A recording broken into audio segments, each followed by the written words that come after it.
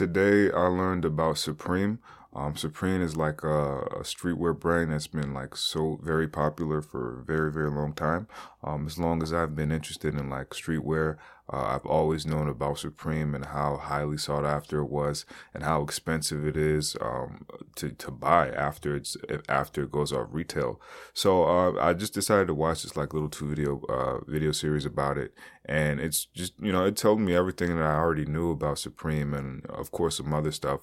One of the things that standed out to me is that the person who was doing the documentary pointed out how pure and how authentic to the essence of what Supreme is and what it's trying to do.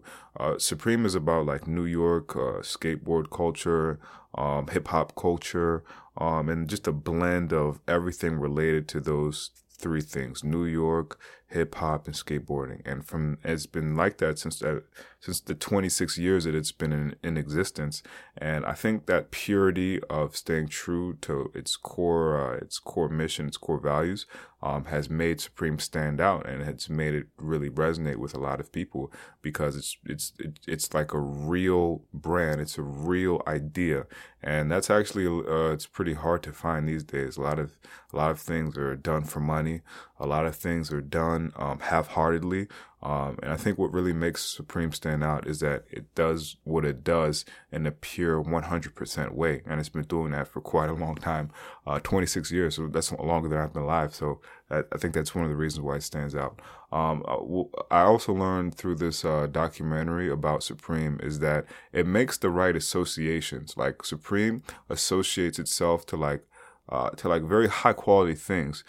Maybe you don't think Kermit the Frog, or maybe you don't think Lou Reed, or you know what I'm saying, or Prodigy, or you know what I'm saying, like anything like that is high quality, but it makes sense in the context of a streetwear brand.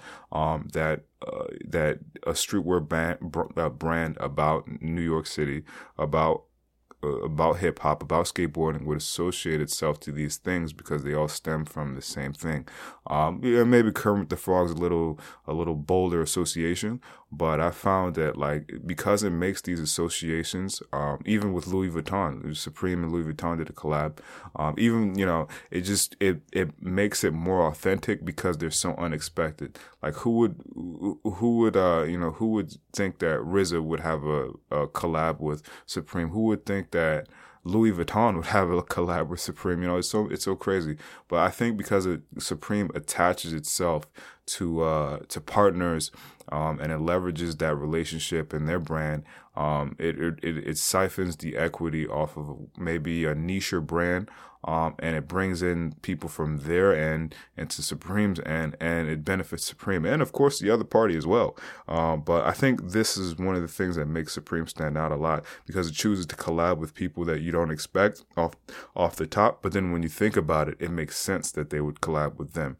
Another thing that really resonates to me about Supreme and what I found with watching this like little 2-part series is that it's run for the people it's run by the people that it's going for. Like the founder, Jebbia, his philosophy is let the kids take control.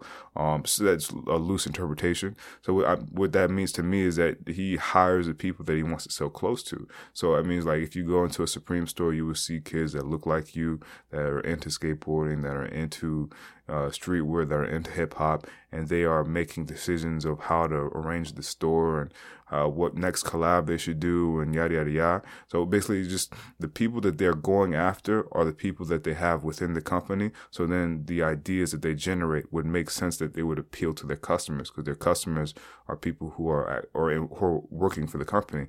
So that just stood out to me a little bit more. Maybe that's something that everybody does. Maybe that's something that not enough people do, but it just made sense to me. And I think it was worthy of a podcast. I think it was something that I can learn from for sure. Like the things that Supreme does, it makes sense why it's had enduring success and it has like $1 billion valuation. So that's what I'm learning today. All right, thanks.